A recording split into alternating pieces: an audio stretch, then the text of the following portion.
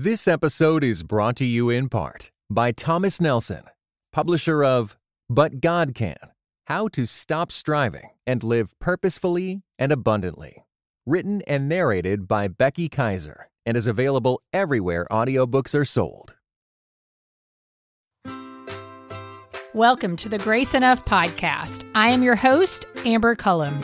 And this week, I sit down with my local pastor, Andy George. I wanted to have a conversation with the pastor to discuss what has it been like leading during the last year of this pandemic. So Andy joins me and we chat about challenges that he and his staff have faced during the last year. We also chat about unexpected blessings, navigating the digital space, and how he has seen his staff become more innovative during this time. At the end of our conversation, I asked Andy, how can congregants of local churches across the globe come alongside and encourage their pastors?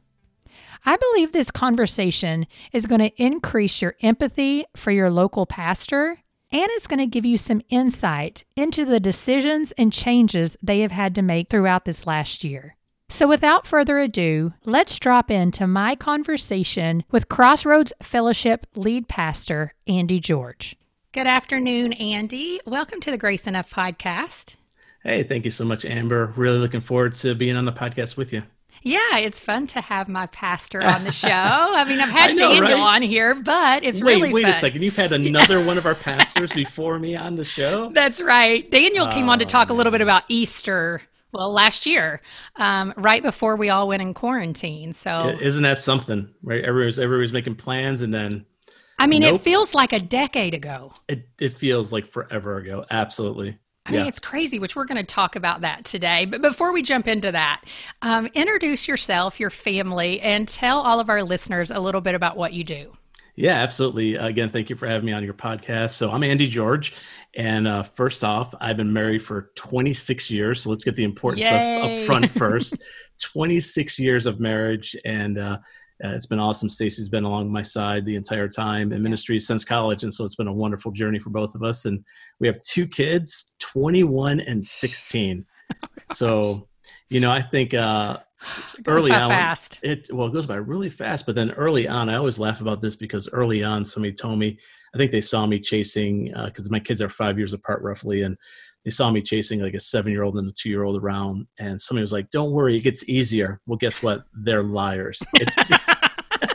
It does not get easier. It gets more expensive and it changes.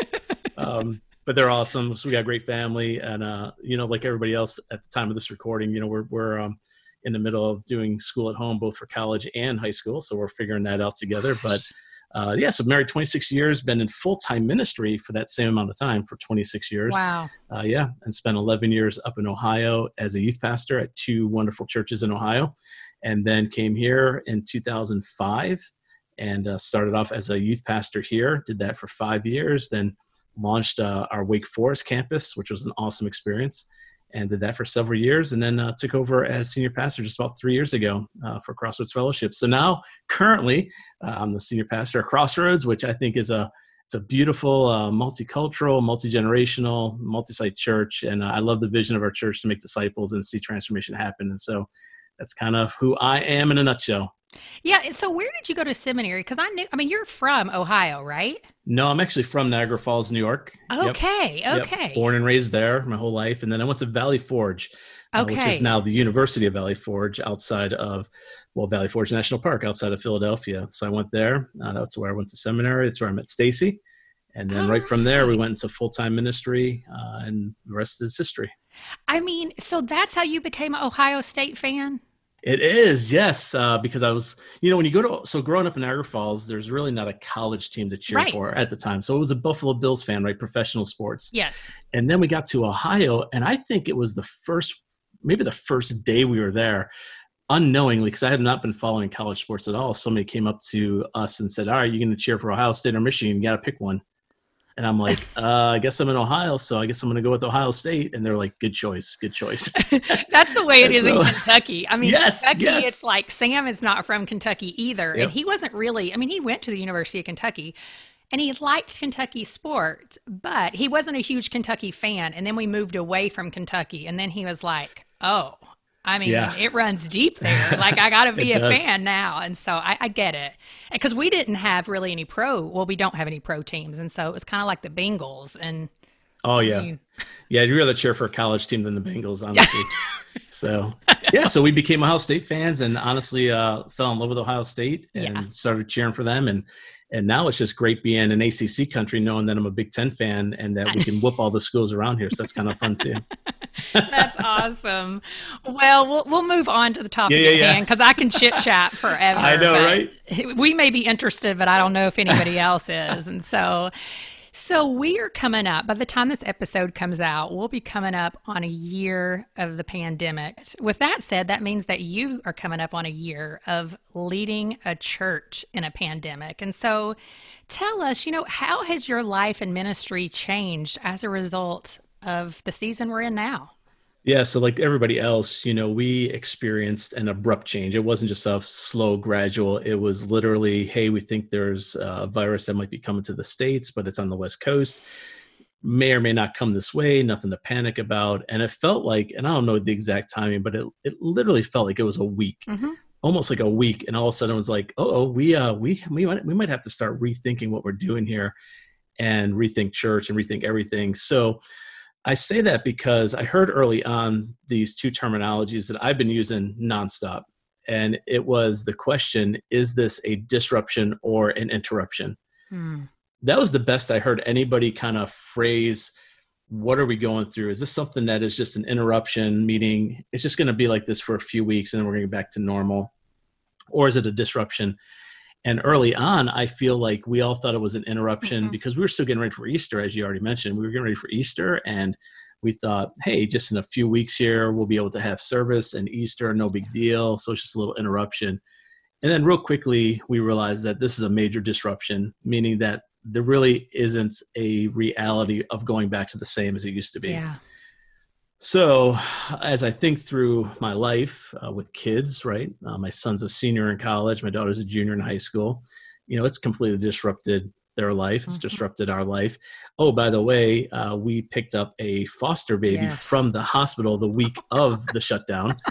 So we did that. I remember Stacy going to the hospital because you were only allowed one person in there. And she comes home with this newborn baby that we've had in foster care for 8 months on top of all that. And so it's been a very interesting season for us. So I think that the way that I would describe the change during this time is that it's a complete disruption as what we're doing. And honestly, we've been navigating through how to do church in a hybrid model. I think that's the other part of it. The change has been prior to COVID, we had Sunday morning in-house, in person is kind of your main deal. And I would say that was probably true for the majority of all churches. Then all of a sudden you no longer had the in-house and you had just online. And now all of a sudden we got both. And so how to navigate through both of those well is also a change because we at Crossroads, we've had an online service before, but we really haven't had an online campus until recently. And so it's just really changed the game in a lot of ways for us in that regard. Yeah. I mean, and it's so interesting because I know exactly what you're talking about. I can go back in my mind so vividly and be like, yeah, we were cruising along in school to the point where I even said to Kara, I was like, oh yeah, book that trip to New York. It's going to be fine. This is not going to, hurt anybody. It is not, you need to book it. And she booked it. And then like a week later, I was like, I'm so sorry. I'm so sorry. Yeah. I did the same thing to Mexico. I was supposed to go down to Mexico to do some training and I booked my flight. It was in May and I booked my flight. I think it was in January, February, knowing that there was this virus out there, but thinking, that's no way going to be here in May. And then sure enough, I'm canceling my flight to Mexico. I'm canceling all these other trips. It changed everything. Yeah. Well, what have some of the biggest challenges been for you as a pastor of, a fairly large church, but really for any pastor?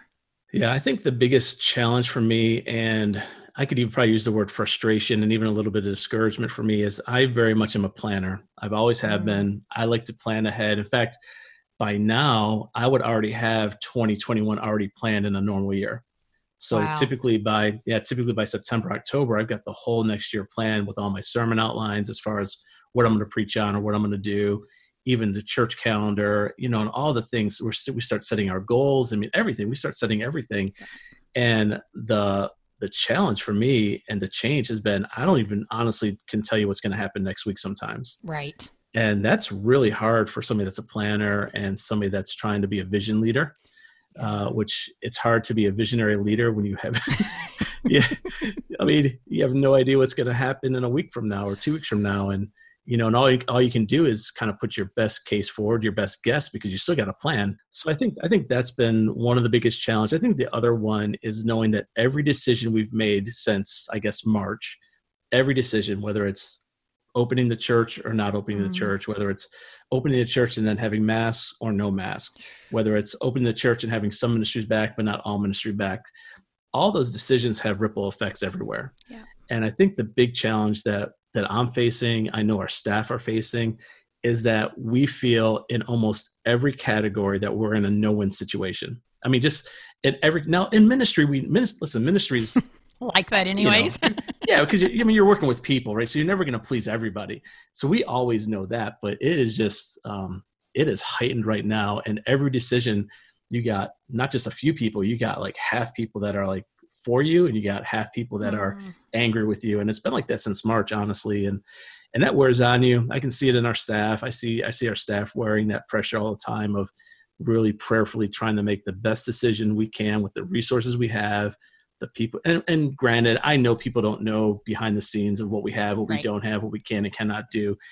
They just assume like, hey, open it up. And so that's been a big challenge across the board. And I think the final one that all ties together recently has been volunteers. That's the biggest challenge, because you got people that want to come back, but you need volunteers to run kids ministry and everything we do is pretty much volunteer based. And so it's that tension of opening and then not opening, and then how do you get volunteers who feel safe enough to come back and who actually wants to come back. And so that's always big old challenges we're facing. Well, and when you talk about volunteers too, particularly in kids ministry, it's almost like you're having to teach them a whole nother level of this is what we need to do between services. And so there's a lot of layers to that it's hard to think through.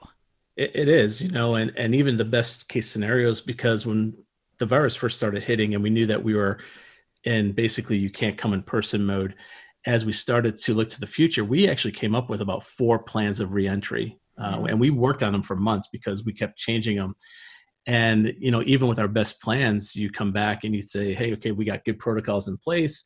There's safety protocols. It's the ratios are there. It's still, you just still need people to believe that. Yes. To actually be willing to step back in there. And so it's a big challenge for us. Yeah. Well, and the reality is that even though there are all these challenges, there are unexpected blessings too. And I mean, I think even if it's not just in the church building, you can see it sometimes in your congregants. And so what are some of the unexpected blessings that you feel like that you have experienced, personally and as a church? Yeah, I think for me personally and a little bit of our church is I think one of the big unexpected blessings has been the innovation that's happened as a result of the coronavirus. So I think we can't look too fast past that. I think that it's a very, very good thing. I think the people that have learned how to innovate through this are the ones that are going to come out of this better than before. Yeah. I think that's true for people. I think that's true for organizations, businesses, definitely for the church.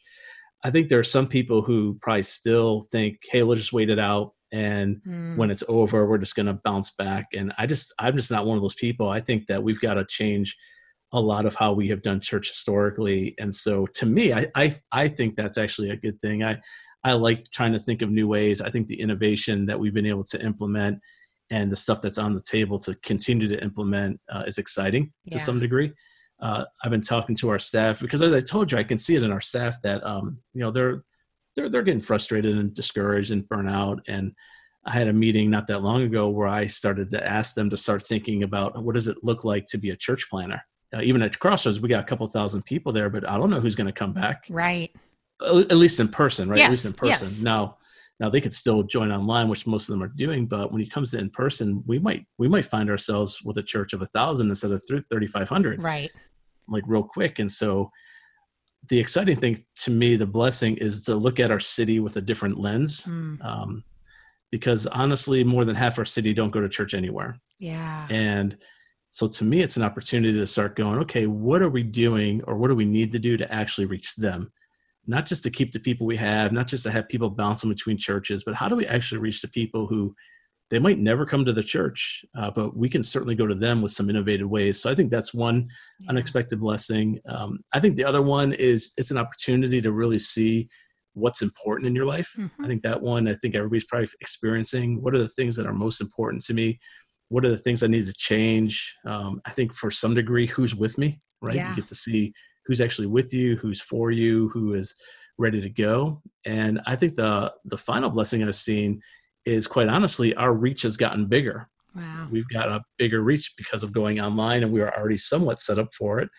And even just the few tweaks we've made over the last couple of months, our reach online has been exponentially bigger than it has before. And so now, instead of just reaching, a few thousand people in a building, we're reaching at times more than double that, and if not triple that online. Wow. and extended. And so that's always some good unexpected blessings. Yeah. And then I think the other one, I didn't write this down, but it was especially early on when I remember we had to go pick up my son from college because their college closed down.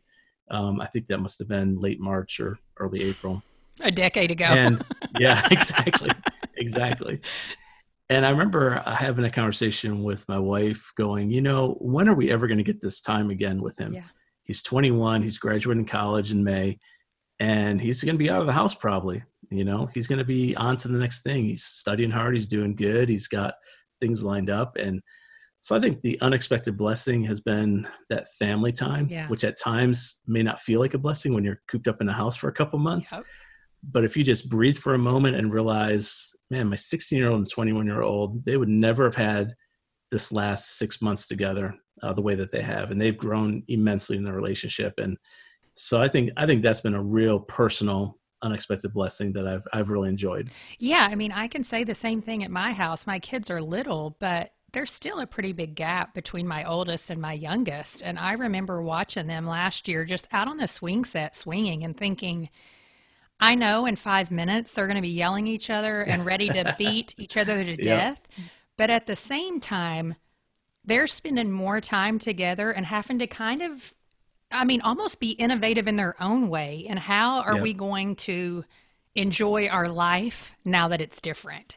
And really, we're still seeing the benefits of that now, despite the fact that there are sibling squalls and all of that kind of stuff. And so I can't imagine if I had a college kid that was able to come home. But now with his senior year, will they get to go back next semester, or is it a full year we're home? Well, we hope so. So he actually opted to stay home for the fall. So their college actually opened up in the fall, but he plays football. Yes. And they moved their football programs to the spring. Oh, nice. And so their college is kind of on lockdown all semester. So you really can't do much. I think so that he sounds was like, awful. Hey, yeah, it does. And so he had a great summer job that he was able to keep. So he's like, I'm going to stay home. I'm going to make money. I'm going to study. He actually does better grade wise when he's online. And so his grades are all high A's right now. He's doing great, but he is planning to go back in the spring because of football. Yeah. And so he'll go back and finish out with football. If football doesn't happen, he'd probably finish online, I bet you. Oh, wow. It seems like football would happen just because you can see it's happening everywhere else. But I know. I think so. Are you, I'm sure, hoping that it happens as well for your sake and for him? It's just senior year.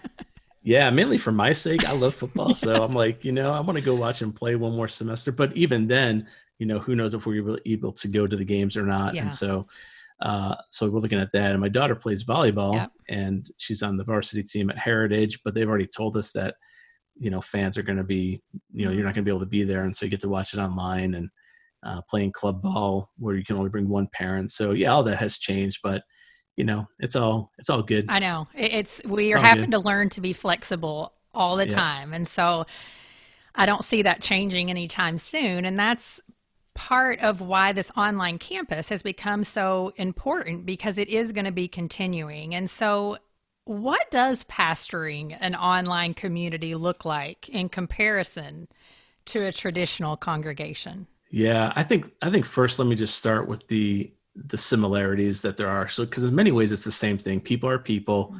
People's needs are the same. Discipleship doesn't stop. So there's still discipleship that happens. everything's just adjusted. So I think there's a lot of similarities that, hey, people still reach out, people still need to talk.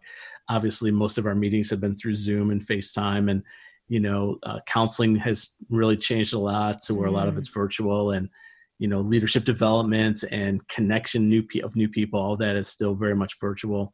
But I think the biggest change in comparison is kind of similar, is that you really just don't see people as much. Yeah. You just don't see actual people like in person. And in ministry, where it is fully relational, it's full on relational, to go from roughly March until I guess it was July without having anybody coming to the building for anything, and you couldn't really go to anybody. That was very strange to do ministry that way, because like I said, Sundays keep coming, ministry doesn't stop. People are in the hospital, babies are being born, people unfortunately are passing away. Yeah. There's marriage counseling, there's just overall stuff that people are carrying, and you still got to figure out how to do that. And so that has really changed. So I would say that the way that we counsel people, the way we meet with people, the way that we develop people and discipleship, all of that has changed. It's no longer just at the building. So I think that's one big one. The other one is that it's created more of a 24/7 ministry than before, which is good and bad. That sounds exhausting to me. Yeah, it's exhausting. Like even, when we were all working from home, you're working from home all day. But I found that I was actually, and still, like even to this day, I'm busier now, even with ministries shut down or programming slowed down, than I was when we were full blown, because you're still planning your current stuff as well as trying to think about how to do it differently in the future. And so it's just a constant change. So I think that's changed a lot, that it's hard to find an off switch, I guess is a way to say it. Well, and part of that just being, it's another layer of discipline we have to put in, right? Where now you have to say, I've got to figure out when to turn it off. Yeah. And that can be a real danger for any job. It's a danger for my husband, and he's not in ministry, but that's what comes along with technology is you got to set a boundary, right? Where eventually you say it's got to go off, or you're going to drive yourself crazy, because we are not designed to just work all the time. No. Well, and the reality is, the other difference that we're seeing is that people are getting connected at a bigger level than before. So this is kind of a weird way to I guess, think about it. So typically we'd have new people coming to the church every Sunday, and, whether that's a handful up to 100 or whatever it is every week. But now, because of the reach of the online campus, you've got people connecting from across the country, and quite honestly, from other countries as well. So now we're trying to think of, okay, God's put them here for a reason. We can't ignore them. Right. Like we got people in the Northeast up in, there's a cluster up there in the Northeast. We got a cluster out in Arizona. There's several down in Florida. We got Bahamas and Mexico, and we got overseas, and we got all these we got people watching from everywhere. But now we're starting to notice that there's clusters. And I noticed this last week that somebody from Arizona is now hosting watch parties for Crossroads at their location. And so you can't just ignore that. So you've got to figure out, okay, well then how do we actually help them? How do we train them? How do we make them disciples? Because they can be disciples in their city, and they can see transformation happen in their city. And so how do we actually help them do that? So that's also a very, very different thing. So the overall discipleship, follow-up, connection, and our connection, believe it or not, over the last several months especially, has increased exponentially just by a few tweaks we've made with the online campus. A few tweaks with the way that we have people connect with our moderators, with our MCs, the wording that we've done. We made a big shift in the way that we're doing Sunday morning, which for Crossroads people, I think it upset a lot of them. But here's the thing. It absolutely exponentially increased our connections, salvations, follow-up, everything that needed to go up went up. It just made people feel like, oh, that's not the Crossroads I'm used to. And no, even though it was the same message and same everything, blah, blah, blah. But we chose to say, this is a new game. Yeah. And so it's a shorter service. I've done tons of research, by the way, tons of analytics. We've looked into all of it. We're still looking into it. We are tied really close to things like Barna and Glue and Tony Morgan Group and all these ones. And data doesn't lie. So we're following the data, and it's proven itself immensely. just like anything, once you start as a congregant of a church, if you start asking some questions of just to get a little bit more of an understanding, it's amazing how much more empathy you can have for your pastors and the staff, because it's real easy for me to sit back and get irritated and much harder for me to actually seek to understand. And so now I'm like, well, let's just go ask somebody, because there's no way to know. And 9 times out of 10, the answers that I receive are, okay, I'm glad that I know that, because if I didn't, I would just think, oh, you're doing what makes you happy. Well, that rarely is the case for people. And back to the innovation thing, we're constantly trying to evaluate and tweak what we're doing in order to make it the best experience for everybody, not just the people who call Crossroads home, but the new people that we're attracting, and the way that people, like, here's a quick analytic that I just looked at today. So prior to COVID, when we were just simply streaming our live service online from Sunday morning, our average view time was less than 30 minutes, and it was an hour and 15-minute service. So we've tweaked a few things. We're doing some pre-recording, some live, some mix, very targeted, very focused. And I just saw it today. Our average view was 45 minutes, I think. Yeah. And the service is only 50 minutes. So people are watching the entire thing. Our numbers have gone up. Everything has gone up in the right direction. But, it's a price to pay a little bit too, because you don't want to make people who can't go to Crossroads feel isolated from it. Right. And the side that I got to guard is just a flippant response of, but you can come to Crossroads. Yeah. Like, you don't have to watch it, because we didn't make this shift until we were back. That's right. Because we made the shift when we were back, because we started noticing, for example, another stat is millennials. If all you do is stream your own Sunday morning service, they've noticed an immense drop off of millennials going to your church. But if you make something specific that's online friendly, the numbers go up. And that's the same thing across the board. And so when we started doing that, of course, we get feedback, and then I'll say this way: I've gotten a bunch of emails from people. I respond to every one of them, and I've gotten not one response back. That's frustrating. Yeah. So there's a lot of stuff that we're dealing with that we're like, hey, we're trying here. We're trying to stay current. We're trying to help everybody. And you just can't. The frustrating thing, and you just can't. And that goes back to the frustrating thing earlier, where no matter what you do, you're just not going to win. Right. I mean, there's always, when you're dealing with that many people, you're always going to have people who are very excited and happy about it. And people, and then I hate to say it, but some people, no matter what you do, are not going to be happy. Sometimes people just look for an excuse to leave, or to grumble. Be angry or grumble. And everybody, and we understand. It's kind of like when people drive past you and you cut them off or something happens, and they kind of go off on you, and you realize, okay, I'm not the problem. They might be having a bad day. So we always try to give grace extended. But the difference is, recently we just moved our online, or our starting point, which is traditionally our membership stuff. It's totally virtual now. So it's all moved to online. It's going to get released in a few weeks at the time that we're recording this. And so that's another one of those kind of neat things where it's, whether you come in person or not, it's still going to be virtual. It's going to be through Right Now Media. It's going to be on Right Now Media, and you can walk through it. We had videos created and content delivered. So, there's things like that are just kind of a really neat thing that we're holding and looking forward to. That's awesome. Well, what is one of your greatest fears for your congregation, as we just continue to not really know what the next year, dare I say 5 years holds? Yeah. I think just what I'm seeing and feeling is, and I've spoken on this recently, is apathy. My biggest fear for our congregation is they're just going to get apathetic, that they just have gotten so used to not attending church in person. Mm-hmm. They've gotten so used to not being in a small group life. They've gotten used to not, continuing in their discipleship path, that I think that the fear of what's happening in the world and all that goes with that, whether it's the virus or everything else that we're dealing with in the nation, that people are just kind of getting used to just, I guess I'll just stay home and I guess I'll just attend 10 different churches instead of getting plugged in at one.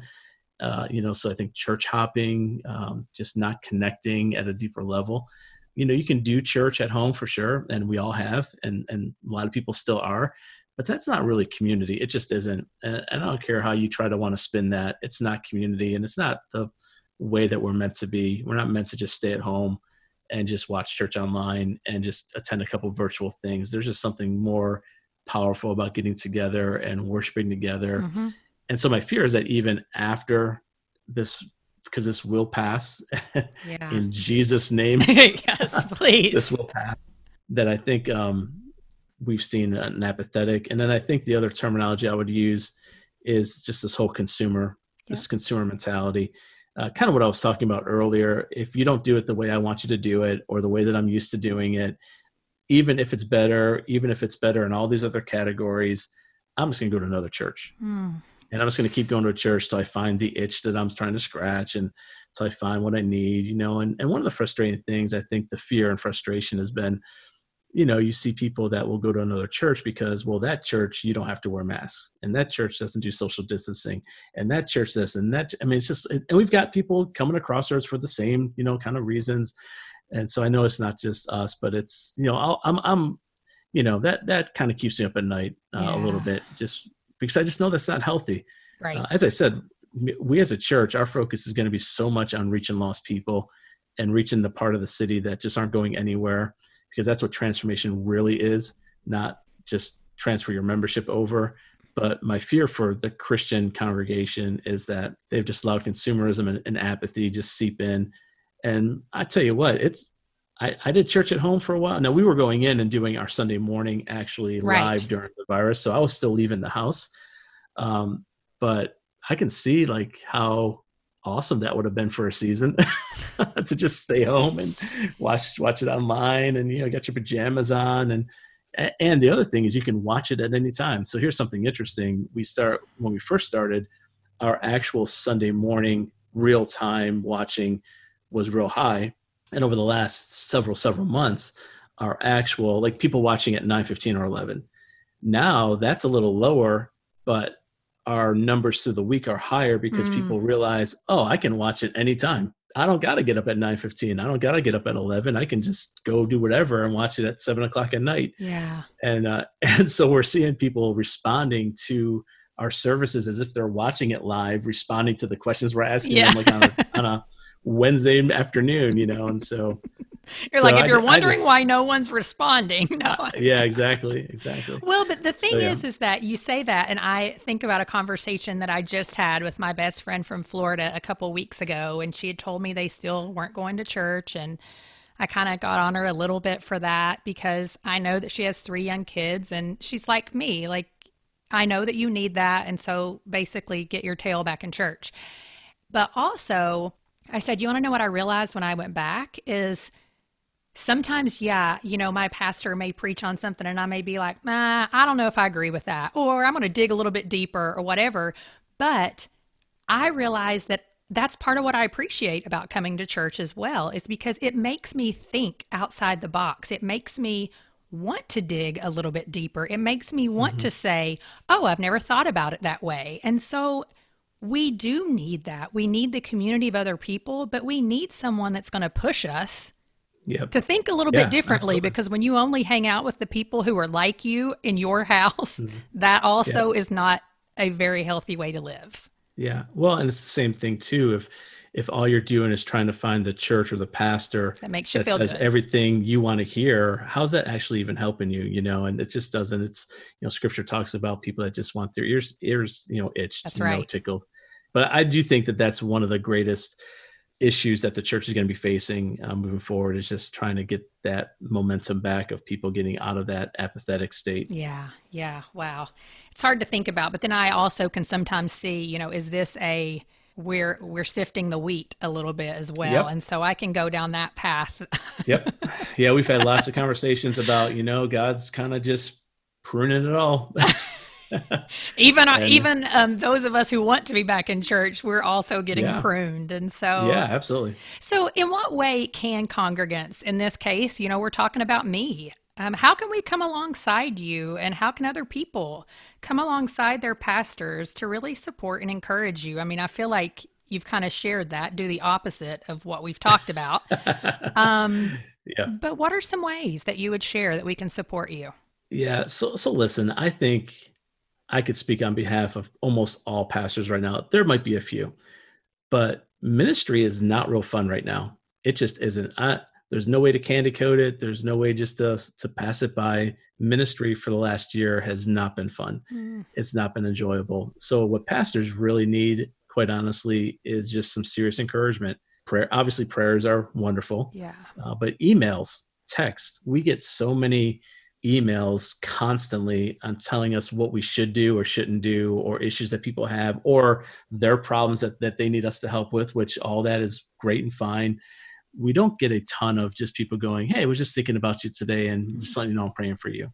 You get every once in a while.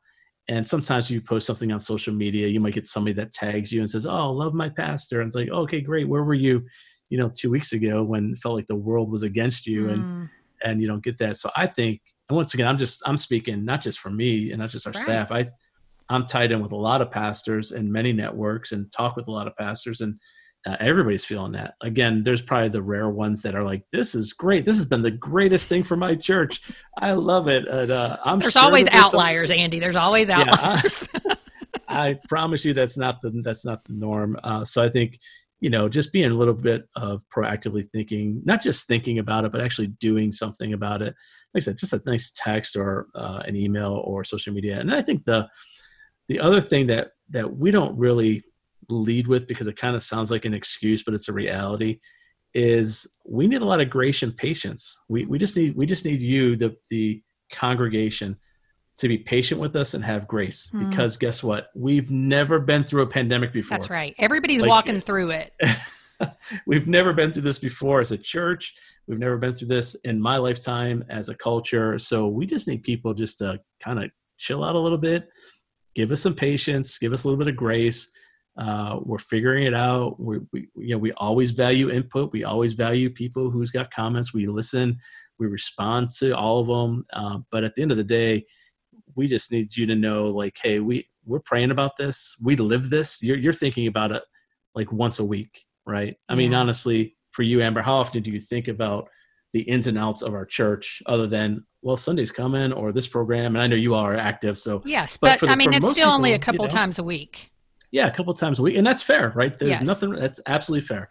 But we live and breathe it. That's right. 24/7. And we're doing the best we can. And again, I think I could speak on behalf of a whole lot of pastors in that. So just some good encouragement, and then just a little bit of grace and patience as we're navigating this, because especially early on, but even still early on, like our governor, every 3 weeks or so or month, you just didn't know what was going to change. And so then you'd wait, and then things change. And then at one point we went from like whole numbers to half numbers, like that's so true. Like 2.0 to 2.5. Like, what does that mean? Like, I don't know what that means, And so, and then even right now, we're still navigating at times week to week. So there's a lot of things that we wish we could do that we just, and quite honestly, us as a church, we've chosen to take the path that we want to honor and respect authority up to a degree. So we want to be good neighbors, right? We want to be, this is our city. We love our city. Yeah. We don't want to do anything that's going to hurt our city or that's going to paint us or somebody else in a very negative. Now, of course, there's a line that we're if you touch this line, we're going to fight you over this line. But we're not talking about dishonoring God in order to obey government. Right. That's not exactly. I mean, exactly. But it's not. Yeah. It's not harmful for us as a church to say we're going to listen to our governor at this point out of respect. Yep. It's just not hard. Well, and here's the thing. Early on, people were like, they're going to steal away your rights of religion. I'm like, they're not taking, now maybe in the future that might happen, but right now that's not happening. And I think the same thing holds true for me and for our team. Like, we have to give our governor and our school district a lot of grace, because they've never done this either. And so we're just all trying to give each other that. So I think that's what everybody can kind of do. Well, yeah. And I mean, that's what I had even said to some people who were just getting so worked up. I was like, you have to remember, our government is also doing the best they can do with the information they have. Just like everybody else, it's really hard to make decisions when you have no baseline. Yeah. And so it's like grace for all. And I mean, encouragement and affirmation. It's like everybody needs to be encouraged and affirmed. Just because you're a pastor doesn't mean you don't need it, right? That's right. Absolutely.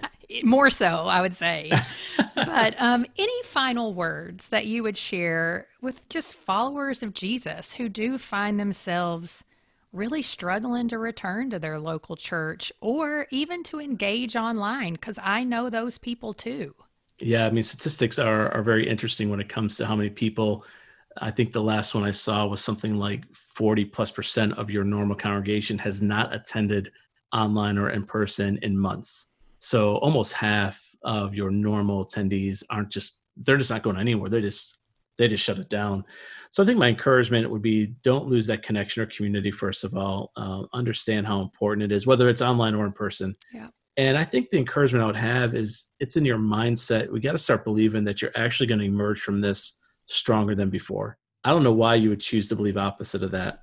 So I think my encouragement is like, start asking God to renew your mind and your heart, to start thinking, you know what, as this unfolds and as this ends, I'm going to be stronger and I'm going to come out of this stronger. But that requires, being in community. It requires not isolating. It requires to actually, keep pursuing your discipleship journey.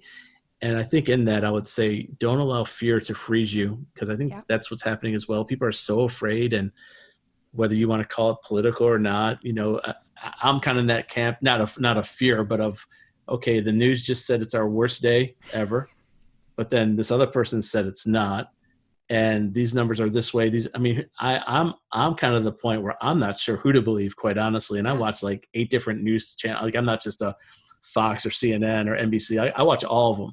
Yeah. And I'm like, I have no idea who to believe right now. And you can allow that to freeze you and cause you to panic. Yep. So I would just say, be smart, do what's best for you and your family, but don't lose community of it. Be safe. Don't be isolated. Yep. And ultimately just keep moving forward. Even if it's just a little step in your discipleship journey, just keep moving forward. Just pick something up, watch something, get tuned into something, just get and stay connected. Don't lose that. And a lot of our pastors have had that conversation with people, really in a confrontational way, to a degree of, hey, why aren't you connecting? Like, what are you doing? Yeah. And I think we all need that at times. And so I think if you know people if you're listening to this and you know people aren't connected, I would say encourage them, like, hey, challenge them. Yep. Why not? Yep. I mean, why aren't you connected? What's the deal? What have you been doing lately? Get moving. Well, and it's like what I say to my kids during this, well, all the time, but during this time, I'm like, listen, this is an opportunity. We are growing our muscles of perseverance. Like, you get to become a lot more perseverant in things as a result of having to push through this. Like, you are going to make it to the other side. And so don't think that you won't. You got to exercise those muscles. They're getting stronger right now. And so, we do. We just have to keep thinking about it in that perspective. And so, Andy, I want you to know that me and my family, we're very grateful for you. We're very grateful for Crossroads and the work that you guys have put in to do things online, to make the shift, to bring us back, and all of the things. Because while we are not in ministry, my husband is in a leadership role, and we know it is not easy. And it requires a lot of sacrifice. So thank you for being here today, and thank you for all that you do for us. Yeah, absolutely, Amber. Thank you for your encouragement and for having me today, and for all you're doing to, keep people moving forward as well. Really appreciate it. So as we close out today's episode, I want to encourage you to write that note, send that text or email to thank those working in ministry to serve you and your family. When you do, will you snap a photo and tag me on Instagram at GraceEnoughPodcast_Amber? If we haven't had the opportunity to connect, I would love to hear what resonated with you from today's conversation. Send me a direct message on Instagram at GraceEnoughPodcast_Amber, or you can email me at GraceEnoughPodcast@gmail.com. See you back here next week when I sit down with the Executive Director of Bible Study Fellowship, Susie Rowan. Thank you for listening to the Grace Enough Podcast. Tune in next time. This episode was brought to you in part by Just These Guys. A pastor and a psychologist team up to break down scripture and psychology, empowering you to transform by the renewing of your mind. Listen today at justtheseguys.podbean.com or wherever you get your podcasts. Just these guys, you know?